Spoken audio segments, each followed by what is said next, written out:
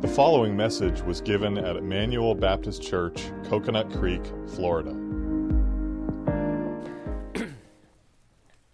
I know you're wondering what chapter, but there's only one chapter. So we're in the book of Jude.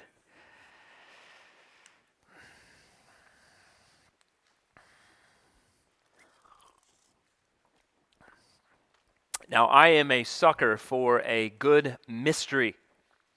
My wife loves them too when she's reading them. But if it's a book or a movie or a series or a true crime podcast, whatever it is, I love it. I like to think through the evidence and follow the leads and see if I can figure it out before the big reveal in the end. The investigative process, for me, is fascinating. I prefer true crime stories to fictional ones because when you watch a mystery in a fictional movie, you just know everything doesn't always fall into place in real life like it seems to in the movies. Now, I know it has to fit within a certain amount of time or people get bored, but it seems like they always get what they need right when they need it, and that's generally not the case in real life. But one of the things you learn when you start to watch these kinds of shows or movies or read these books on investigations and what detectives are looking for is that there are often very specific characteristics that they initially begin with depending on the type of crime that is committed.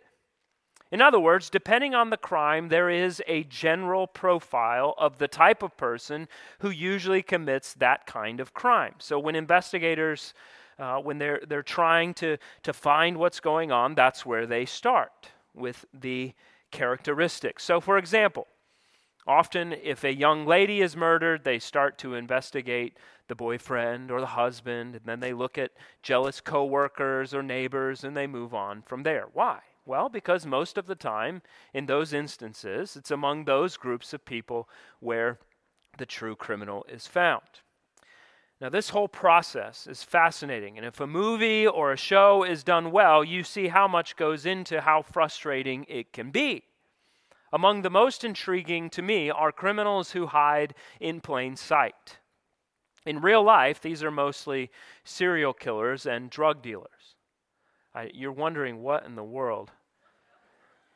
A lot of you probably remember a guy named Dennis Rader, who was the BTK killer, because he bound, tortured, and killed his victims. This is getting very grim very fast. The BTK killer started killing people in the suburbs of Wichita, Kansas in 1974, and he continued this for 15 years, claiming his last victim in 1991. Now, throughout the years, his day job was as a home security specialist, installing alarm systems and specializing. He actually advertised this. He specialized in installing alarm systems for those who wanted protection against being the BTK killer's next victim.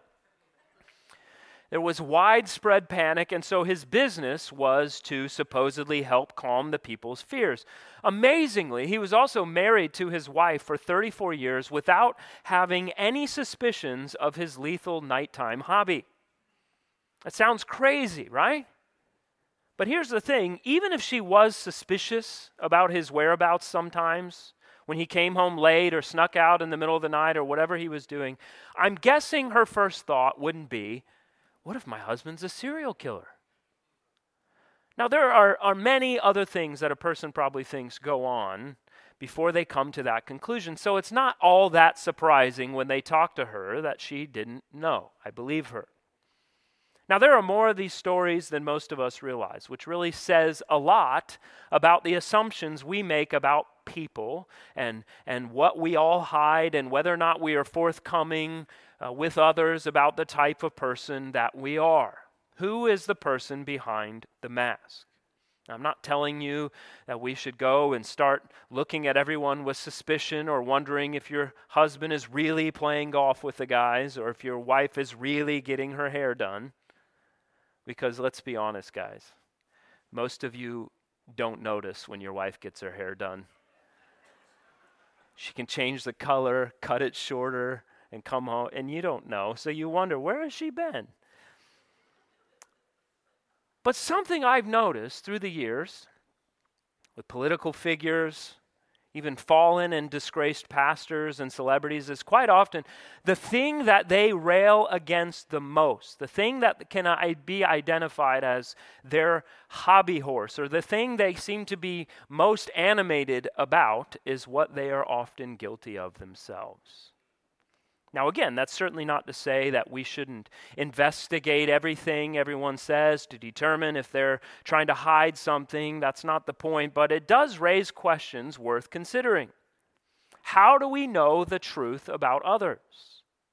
For that matter, how do we know the truth about ourselves? And we're going to look at this short letter of Jude this morning, and we have to embark on some investigatory work to discover some true criminals, some wicked men who are hiding in plain sight. And Jude has a very specific mission in writing this letter. He's detailing the consequences of apostasy and the judgment that comes upon those who are lured away from the faith that was once for all delivered to the saints into all kinds of sensuality and ungodliness, and he is laying a very strong rebuke and words of caution for the false and authoritarian leaders and teachers that lead people astray. And so, in a sense, we're talking about spiritual serial killers. Men who come in unawares and they kill the gospel in their churches. And they kill the truth in the hearts and the minds and the souls of God's people. So we're going to read the entire letter. It's only about 25 verses, but we'll focus specifically this morning on verses 8 through 16 and get some insight into these people, these apostates and false teachers, as Jude details their characteristics. So let's read the epistle of Jude together. Jude, a servant of Jesus Christ and brother of James, to those who are called, beloved in God the Father, and kept for Jesus Christ. May mercy, peace, and love be multiplied to you. Beloved, although I was very eager to write to you about our common salvation, I found it necessary to write appealing to you to contend for the faith that was once for all delivered to the saints. For certain people have crept in unnoticed, who long ago were designated for this condemnation. Ungodly people, who pervert the grace of our God into sensuality and deny our only Master and Lord Jesus Christ. Now I want to remind you, although you once fully knew it, that Jesus, who saved a people out of the land of Egypt, afterward destroyed those who did not believe. And the angels who did not stay within their own position of authority, but left their proper dwelling, he has kept in eternal chains under gloomy darkness until the judgment of the great day. Just as Sodom and Gomorrah and the surrounding cities, which likewise indulged in sexual immorality and pursued unnatural desire, serve as an example by undergoing a punishment of eternal fire. Yet in like manner, these people also, relying on their dreams, defiled the flesh, reject authority, and blaspheme the glorious ones. But when the archangel Michael, contending with the devil, was disputing about the body of Moses, he did not presume to pronounce a blasphemous judgment, but said, "The Lord rebuke you." But these people blaspheme all they do not understand, and they are destroyed by all that they, like unreasoning animals, understand instinctively. Woe to them, for they walked in the way of Cain, and abandoned themselves for the sake of gain to Balaam's error, and perished in Korah's rebellion. These are hidden reefs at your love feasts, as they feast with you without fear, shepherds feeding themselves. Waterless clouds swept along by winds, fruitless trees in late autumn, twice dead, uprooted. Wild waves of the sea, casting up the foam of their own shame. Wandering stars, for whom the gloom of utter darkness has been reserved forever. It was also about these that Enoch, the seventh from Adam, prophesied, saying, Behold, the Lord comes with 10,000 of his holy ones to execute judgment on all and to convict all the ungodly of all their deeds of ungodliness that they have committed in such an ungodly way, and of all the harsh things that ungodly sinners have spoken against him. These are grumblers, malcontents, following their own sinful desires. They are loud-mouthed boasters, showing favoritism to gain advantage. But you must remember, beloved, the predictions of the apostles of our Lord Jesus Christ. They said to you, in the last time there will be scoffers following their own ungodly passions. It is these who cause divisions, worldly people devoid of the Spirit. But you, beloved, building yourselves up in your most holy faith and praying in the Holy Spirit, keep yourselves in the love of God, waiting for the mercy of our Lord Jesus Christ that leads to eternal life. And have mercy on those who doubt. Save others by snatching them out of the fire. To others show mercy with fear, hating even the garment stained by the flesh. Now to him who is able to keep you from stumbling and to present you blameless before the presence of his glory with great joy, to the only God our Savior, through Jesus Christ our Lord, be glory, majesty, dominion, and authority before all time, and now and forever. Amen. Well, as good detectives and good investigators, where do we start? There's a profile here that Jude gives us. What attributes will we look at to see if someone is truly apostate or whether or not they can be charged with a spiritual crime? Jude will give us some of these attributes to consider, and then we'll see the fate of those who reject true Christian faith. And the first attribute we will look at is in verses 8 through 10. And he shows us that apostates are shameless. Now notice, there are three very specific things that Jude says apostates do, proving their shamelessness. You see here in verse 8, they defile the flesh, reject authority, and blaspheme the glorious ones. He says that they rely on their dreams, which is not to say that they have a dream and they're making decisions based on that dream, but rather they are dreamers. In other words, they have their heads in the clouds and do whatever they want, however they want, based upon their own whims and desires. They are, in that sense, asleep to the reality of the condition of their own hearts. They are like every other worldly person that, as Isaiah says, is in a deep sleep, snoring on their beds of ease and no sense of danger. Well, while the judgment of God hangs over their head, they continue in complete denial of the fact that they will face destruction. And in the meantime, they continue to shamelessly live to the fulfillment of all of their own personal desires, relying on false delights and vain hopes that their dreams provide. And so Jude is dealing here specifically with religious leaders. Those who put themselves in positions of leadership over the people of God in churches. And what's clear from verse 8 is that they are outwardly rejecting God. It seems crazy. It seems irrational that religious leaders are denying God and rejecting God, but that's the very problem that Jude is addressing. Now, it's unlikely that they're rejecting God by their words. They will give you all the words that you want to hear about God and how good He is and what He's doing and how they're talking to Him and walking with Him and all of these sorts of things. No, their rejection of God is with their lives. Their rejection is the shamelessness by which they defile the flesh and oppose the authority of God and blaspheme the angels. Now, as of late, over the last week or two, all of my Nigerian friends and contacts are abuzz over a 3-part series that the BBC just released about a false teacher named T.B. Joshua.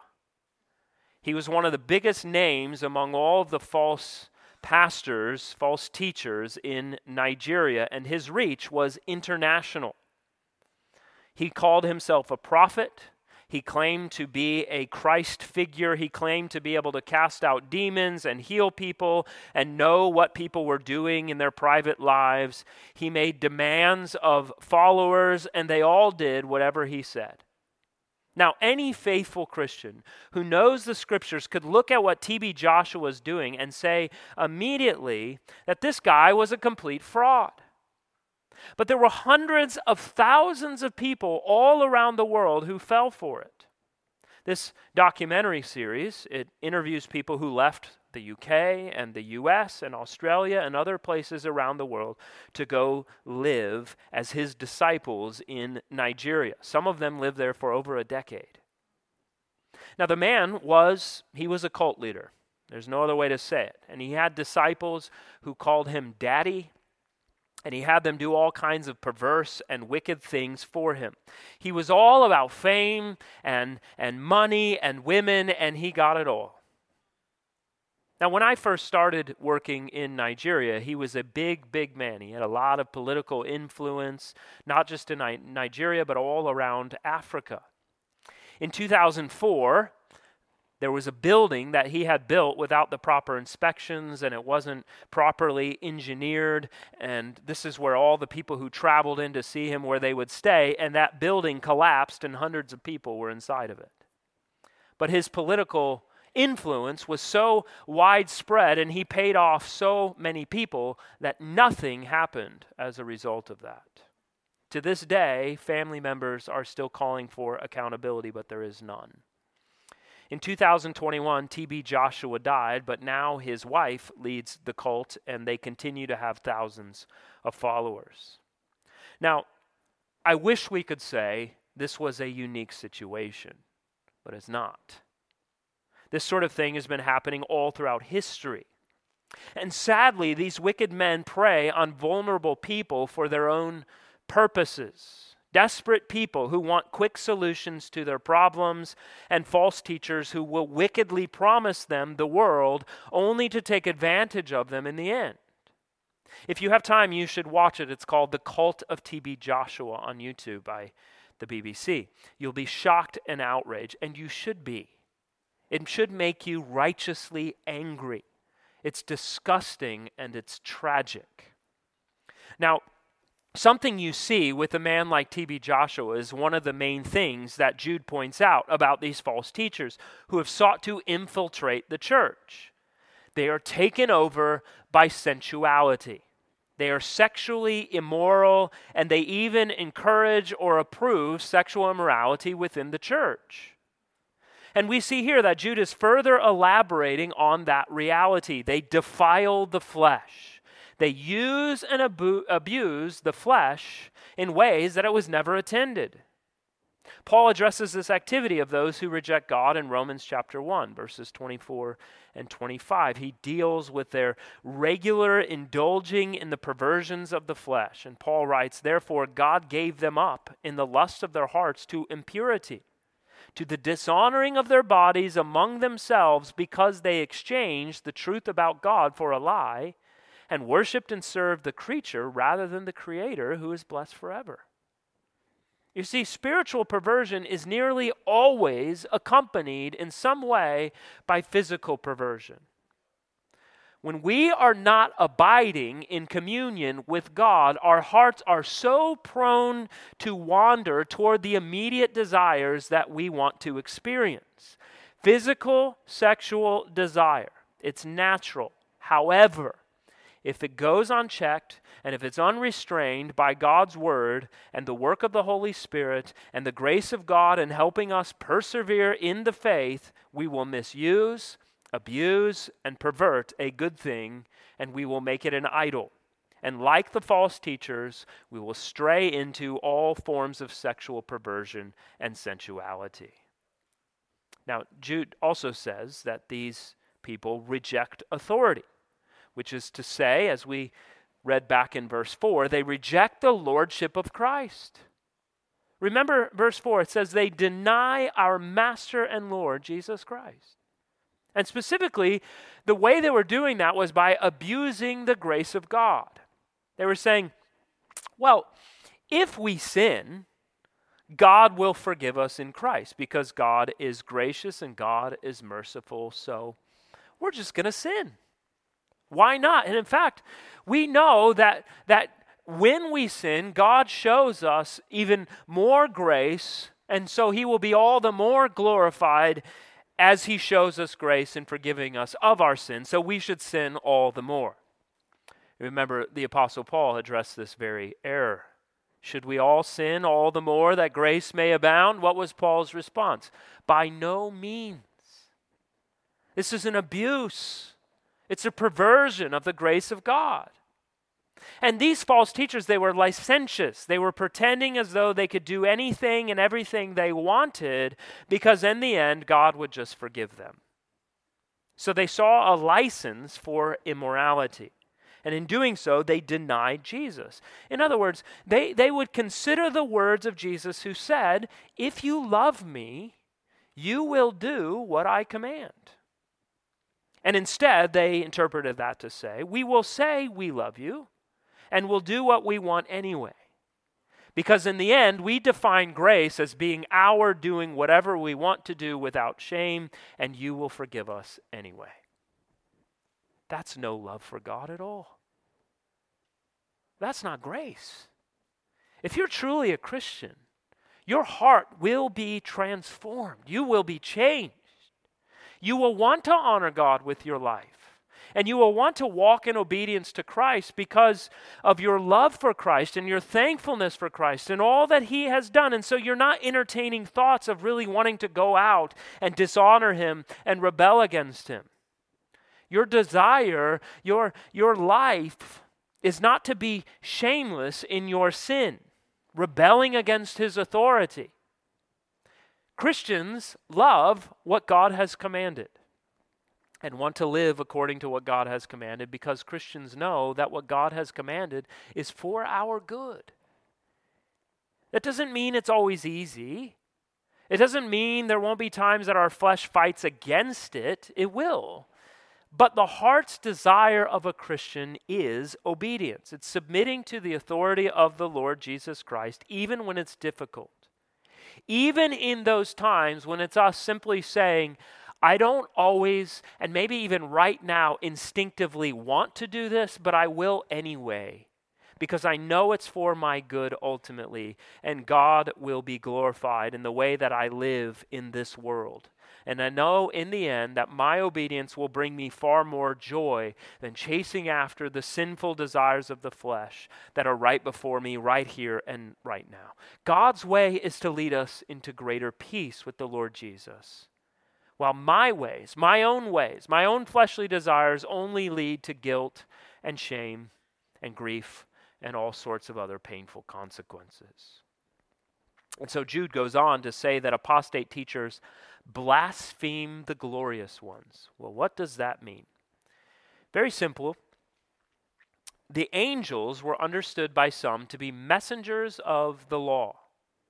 The idea was that the law was given by God and to the people of God through angelic messengers. And so they were blaspheming angels because they were messengers of the law as they understood it. So you see the relationship here between all three of these. They reject the lordship of Christ. They blaspheme the messengers of the law. They live according to their own fleshly desires.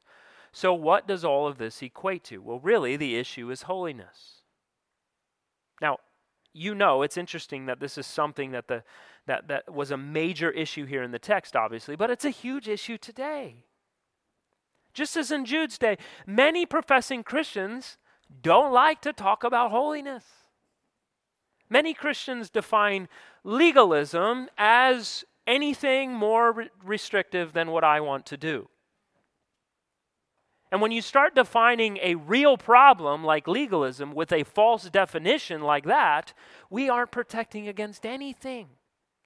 We've distorted the place of the law. We've abused the grace of God. And the place we end up is where these apostate teachers end up, and that is licentiousness. There's sometimes a mistaken or a false notion that if we are going to truly be gospel-centered, we won't talk at all about imperatives or the exhortations of the Scriptures, that Christians have an obligation to live a certain life, to follow a certain moral code. Now, to be sure, there is a lot of moralistic teaching out there, and you've probably heard a lot of it because I would say the vast majority of preaching in America is not always biblical, gospel-centered preaching, but moralistic. It's about your behavior all the time. But sometimes, because of that, we go to the other extreme and we act as if the Bible shouldn't advise our morals at all. This became a very talked about thing several years ago when some very well-known preachers were basically preaching what some called grace-only Christianity. They had no place for the law of God in the Christian life. And wouldn't you know it, several of those men preaching grace-only Christianity were eventually exposed for sin in their lives and disqualified from the ministry. Nothing new under the sun. But we are so eager not to confuse issues of wisdom and biblical imperative. And that's an important distinction. But if we're not really careful, we'll drop the imperatives altogether. We can sometimes be hesitant about words that we see in the Bible, things like diligence and effort and obedience. We've downplayed verses that call us to do things like work out your own salvation with fear and trembling, or verses that command us to cleanse ourselves from every defilement of body and spirit, or warn against even a hint of immorality among the saints. But to not do so, we are in danger of being the very kind of people that the apostate teachers were and that so many are today. Apostates are shameless, which means that they are not pursuing holiness, and in fact, they won't even talk about it. Our theology of the relationship between the law and the gospel is so important. It's life and death, and we have to get it right. Now, before we get off these verses, just very quickly, I know you're wondering, what is going on in verses 9 and 10? And you were afraid to ask because you thought maybe you missed something in your Bible reading that you should know about, so maybe I'll look it up later. But you can relax because what he's writing about is not in the Bible. Now, Jude is giving us an example, and you see this all throughout his letter. You see where he's referring to various ideas and various writings that are from outside the Scripture.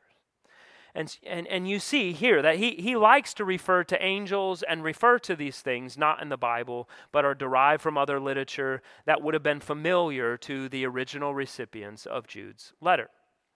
Now, the story here that Jude is referring to is that Michael, the archangel, confronted the devil about the body of Moses after Moses had died.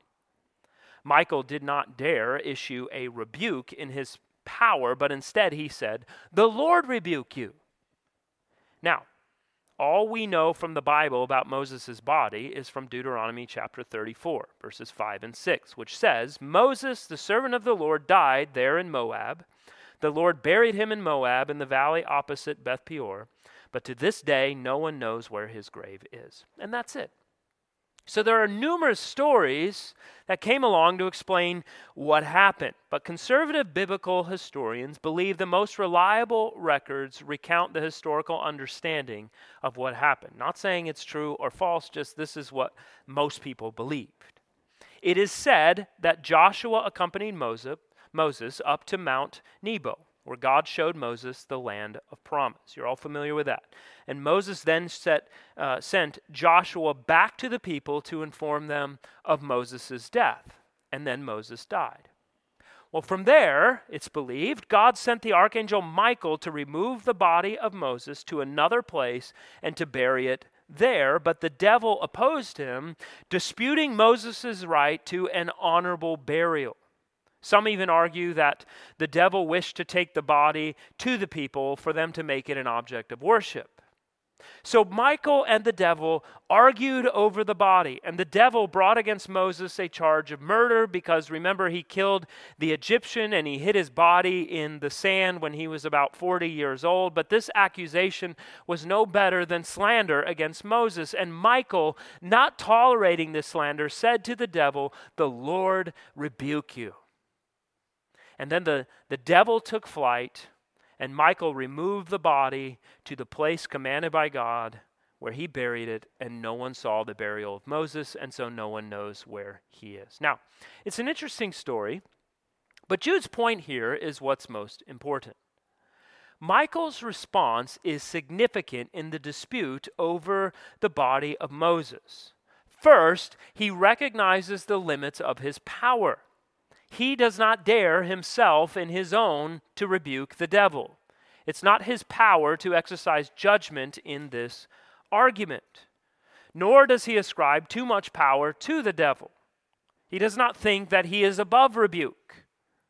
Michael also recognizes where true power truly resides, in the strength of the Lord. And he relies on it. He calls on God and he says, "The Lord rebuke you." He's aware of the appropriate boundaries between himself and the devil and the Lord, and he leaves that which is rightfully the Lord's to him.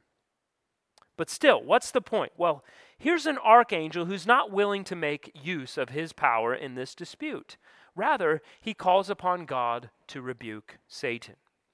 In contrast, these false teachers, these apostates, blaspheme things that they do not understand. Michael acted in this way, verse 10 tells us, but these people act in a way that is quite contrary to the model offered by the archangel who leaves the realm of judging to the one who can rightly judge. In fact, Jude goes on to say that they act like animals and they're driven by irrational instincts, and in so doing, they are destroyed. They aren't wise enough to know the limits of their own authority. They take action based on instinct rather than knowledge or wisdom, because their actions because of their actions are coming from this position, they're more likely to be destroyed by their own actions than helped.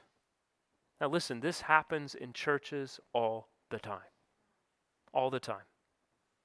When men who are called to lead churches don't know the biblical boundaries of their authority, and when they don't have a solid grasp of what God actually calls them to lead in and how he calls them to lead, there are always disastrous consequences for themselves and for the people in the churches they pastor. Many men willingly and joyfully take on the role of pastoral ministry because in their heart of hearts they are eager to exercise authority without knowledge. And in so doing, they are destructive. Most often, it means they seek to take control of the people's lives in the church, falsely calling it pastoral oversight or spiritual oversight, inserting themselves into every decision and action made by people under the guise that it is for their spiritual good. I know of one situation to this day. The pastors of the church meet with every member of the church every single week to go over their week, what they did, how much money they spent, the things they bought, the things they said, so they can confess their sins. Listen, I love you. I don't want to meet with you every week.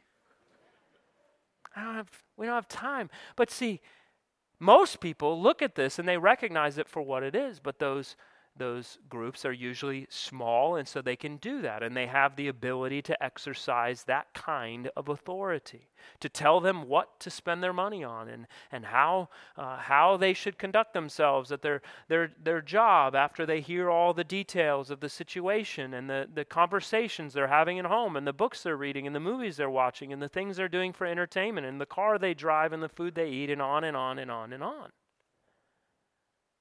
There's no theology there of Christian liberty. There's no, they're very concerned about all sorts of things that the Bible doesn't give them the authority to be concerned about.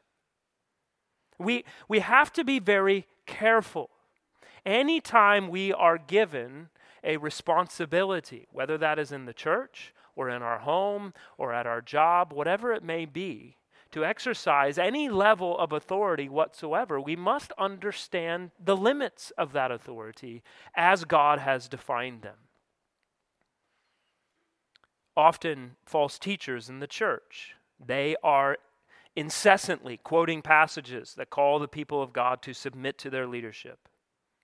They're very concerned that people address them according to their title.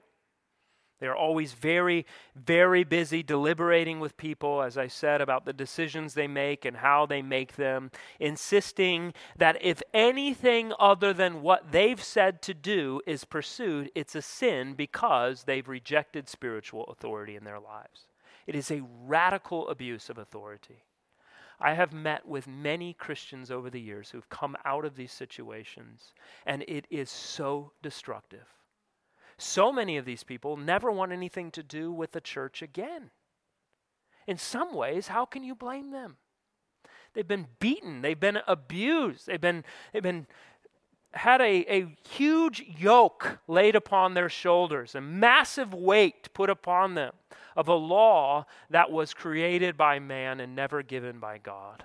How could they ever come and hear the gospel afresh and hear any of the imperatives of the scripture without recalling all of the trauma they've experienced from those situations? Well, only by the grace of God. Thank God that some do understand it for what it is and are able to come around and continue to walk with the Lord faithfully, but often is not the case. And those who do such things with such authoritarian heavy-handedness and legalism will be harshly judged by the Lord. It's the very kind of person that Jude is writing about. This is shameless. And these apostates will take over and will insert themselves in the place of God and insist that authority is theirs when it is not. And so Jude's warning to the people is beware. There are many false teachers who would love to control your life for you. And once you know it, when they do it, it almost always turns out for their benefit in the end. Well, the next evidence for us that Jude provides in verses 11 through 13 is that apostates will be known by their rebellion. He writes, "Woe to them, for they walked in the way of Cain and abandoned themselves for the sake of gain to Balaam's heir and perished in Korah's rebellion. These are hidden reefs at your love feasts, as they feast with you without fear, shepherds feeding themselves. Waterless clouds swept along by winds, fruitless trees in late autumn, twice dead, uprooted. Wild waves of the sea casting up the foam of their own shame. Wandering stars for whom the gloom of utter darkness has been reserved forever." And so now Jude is shifting and he's giving us 3 examples from the Old Testament to highlight the hypocrisy of these apostates. He begins with Cain, the son of Adam and Eve, who killed his brother Abel because of a jealous disagreement over a sacrifice. Surely you remember that when Abel sacrificed some of his sheep to God, Cain offered some vegetables from his farm. God accepted Abel's sacrifice, but not Cain's. What becomes clear from the story is that Cain knew that he had acted out of line with God's law. And after Cain became angry, but before he murdered Abel, God asked him, "Why are you angry? Why is your face downcast? If you do what is right, will you not be accepted? But if you do not do what is right, sin is crouching at your door. It desires to have you, but you must master it." But even after such a clear warning from God, Cain proves his unwillingness to submit to the Lord. So what we have with Cain is a man who was warned by God of the consequences of his actions, but he decided to go ahead and do it anyway.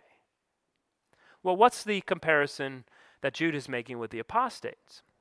As he looks at the situation, he says that the apostates take the way of Cain.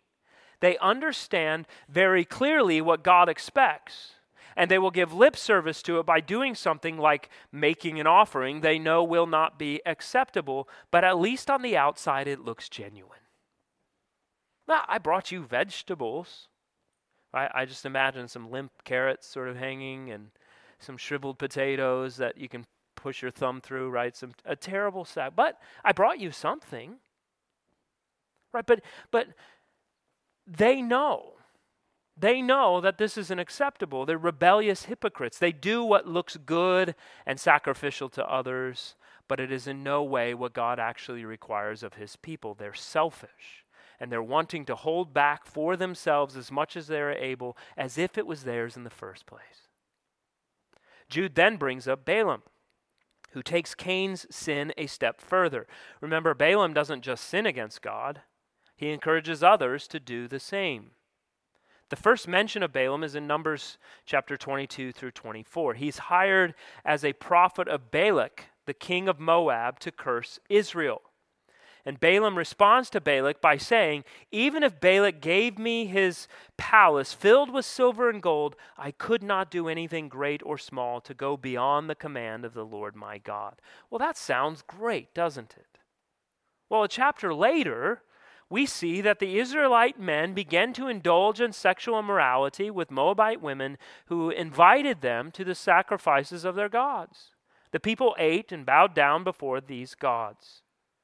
And so we read that the Lord's anger was fierce. And we now see a very clear and shocking contrast with the blessing of the previous chapter, and we're left to wonder what happened. Well, later in the story, we find out that Balaam was actually behind the strategy all along. The text points this out. It refers to the women who followed Balaam's advice and were the means of turning the Israelites away from the Lord in what happened at Peor, so that a plague struck the Lord's people. So Balaam's greed took over, and vast sums of money he said wouldn't influence him actually did. And so we see, just like Cain, Balaam was faced with a clear statement from God about God's intentions, and then decided that what mattered more was what he wanted. Balaam was a biblical warning, an example of a man whose greed led him into rebellion.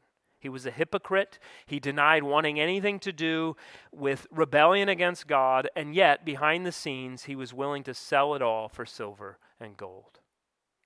You see, Jude is showing us that apostate teachers will say all the right things in public.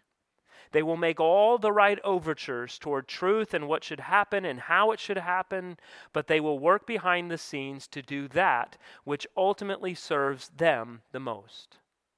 Another evidence we see of the apostates is that they are greedy. They frequently work for their own gain. The third example from Jude is the rebellion of Korah. We see the seriousness build from Cain to Balaam to outright revolt that ends in judgment. Korah's story is found in Numbers 16. He, together with the Levitical priests, Dathan, Abiram, and On, instigated a revolt of 250 soldiers against Moses. They obviously hoped that they could overthrow him and sort of start a coup against this small group of leaders who Moses was working with. Their problem was with the leadership hierarchy. They wanted to be in charge. They even accused Moses of being arrogant. How could you accuse the man who wrote of himself in the Bible that he was the most humble man? He wasn't arrogant.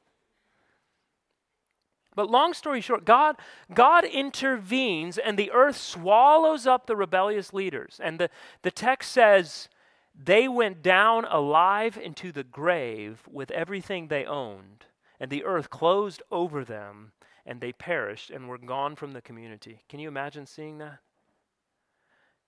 But the Israelites did not learn from that lesson.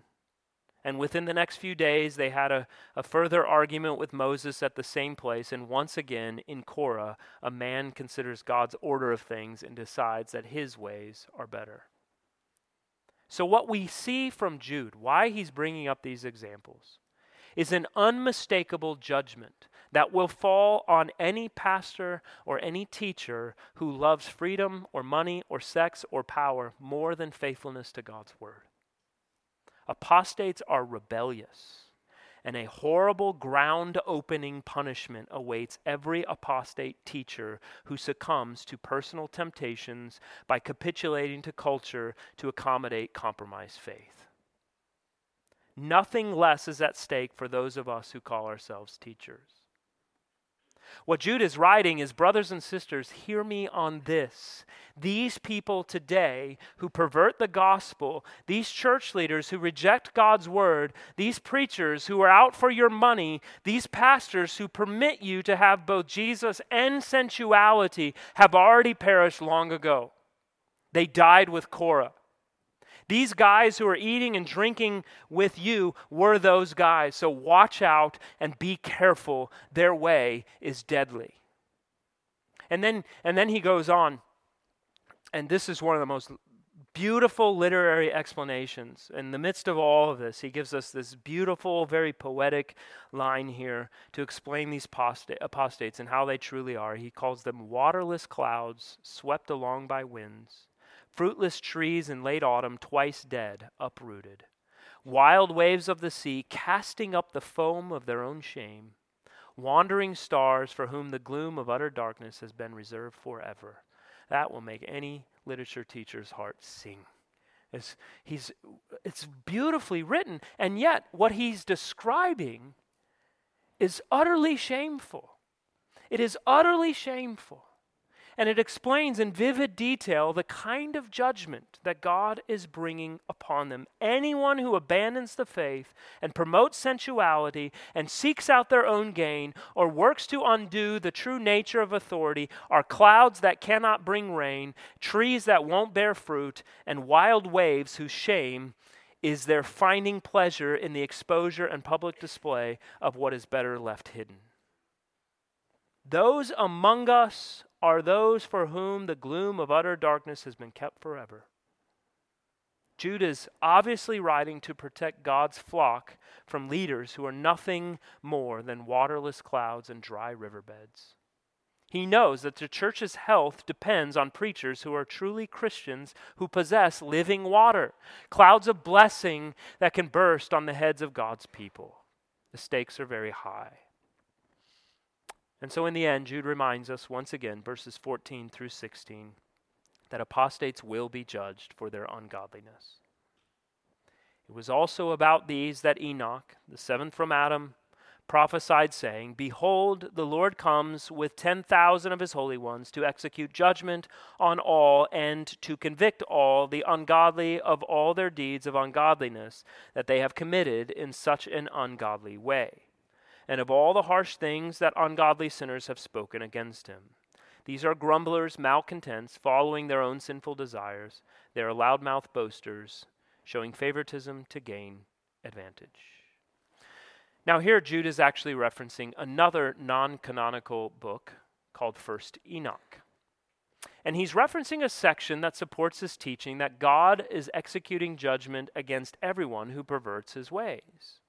Now, Enoch clues us into the idea that the false teachers were circulating in their own sermons, that God is a God of love, but not a God of wrath, that God would never condemn anyone, that no person and no behavior could ever be called ungodly, that unconditional love must mean that God places no demands on his children or really anybody, that entering into a relationship with Christ doesn't require any meaningful life change.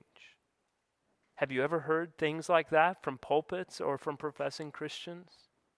We hear it all the time. Again, nothing new under the sun. It's as if Jude is shouting from his pulpit, enough about this silly notion that God will not judge anyone. The ungodly who are everywhere and in every generation will be judged. You see, like us, Enoch lived in an ungodly day, yet he had such character that people described him as walking with God. And remember, although Enoch lived in such an ungodly hour, there came a time when he was delivered from it, and he was no longer found on the earth. Where did the righteous man go? All we know is he entered the presence of the living God, where he dwells happily forevermore. And here is an encouragement for us to remain faithful. Brothers and sisters, we must persevere in the faith, knowing that we are being kept by the Holy Spirit of God through the means of grace and His kindness toward us as we strive to journey through the narrow gate. Now, friends, some of you here are not believers. You're not Christians. And I pray that God's word here is a means that He would use to bring you to the end of yourself, that you might escape the judgment of God through faith in Christ. You see, so often we hear these things and we think, here we go, hellfire and brimstone, judgment of God, wrath of God. We hear these things and we balk against them. We pull back and say, I've heard it all before. I hear it from the guys on the street corner shouting at me or whatever it might be. But the reality is that the Bible does talk of a judgment. The Bible very clear tells us of that which is to come. And yet, God in His loving kindness, because He so loved the world, He sent His only Son into this world, that by faith in Him, we might escape that very judgment. What is God saving us from? Himself. God is saving us from His wrath. And how are we saved from His wrath? When we look to the one who came into this world and lived a perfect life, fulfilling the law that we cannot fulfill, the very law that our lives are judged against. And the Bible tells us, if you are to be accepted by God on the basis of keeping the law, you must keep it perfectly. And I've never yet met a person in this world who's told me anything other than nobody's perfect. That's a problem. That's a problem for you. And because nobody's perfect, we needed the perfect one to come into the world and to fulfill the law of God in its entirety. To live a sinless life and then to go and die a death He didn't deserve, but to die a death in our place, taking upon Himself all of the wrath of God that was reserved for you and for me. And then to be buried in a grave and raised 3 days later to defeat sin and death forever and ever. And God comes to us and says, it's not by your works, it's not by what you do, it's not even by how obedient you are, or the things you say, or how you say them, or a position you hold in your church or in your society or your workplace. It's none of these things. It's by faith alone that you come to know and trust and love this Lord, this Savior who has lived for you, who has died for you. And so, friend, if you do not know Christ, flee the judgment that is to come and flee to Christ. He is the one who has lived and died for all of His people. Well, lastly, in verse 16, Jude brings this section to a conclusion. In one short verse, he tells us how to see the difference between godly teachers like Enoch and the others in the church who are destined for destruction. These are grumblers, malcontents, following their own sinful desires. They are loudmouthed boasters, showing favoritism to gain advantage. Brothers and sisters, He has given us the clues to look for in what's being taught as we investigate to determine if a teacher is an apostate destined for judgment. So may we receive the warnings of Jude with humility. May all of us who are or aspire to be teachers of God's word take heed. And may we as a people of God be willing to examine not only our own lives, but the lives of those under whose teaching and authority we place ourselves. May God help us to remain faithful and to finish well and to be persistent in our calling as God's people, to be faithful to Him all the days of our lives. Amen. Let's pray together. Father, we are so very grateful for your kindness in showing us what it means to be faithful, and for warning us of those who would seek to distort the truth, to blaspheme our great God, to twist the gospel itself, that we might be on the lookout and to see and to understand it for what it is, that we might flee from such false teaching, from such horrific distortions, that we might flee from these spiritual serial killers, that we might know true life in Jesus Christ, that we might live according to the gospel of grace alone. And so we pray, O God, that you would help us by your word today, that we would remember these evidences that you have provided for us, and that we too might help others to flee from the wrath to come. We pray you do all of this in Jesus' name. Amen.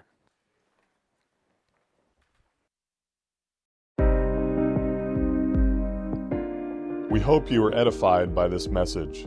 For additional sermons, as well as information on giving to the ministry of Emmanuel Baptist Church and on our current building project, you can visit us online at ebcfl.org. That's ebcfl.org.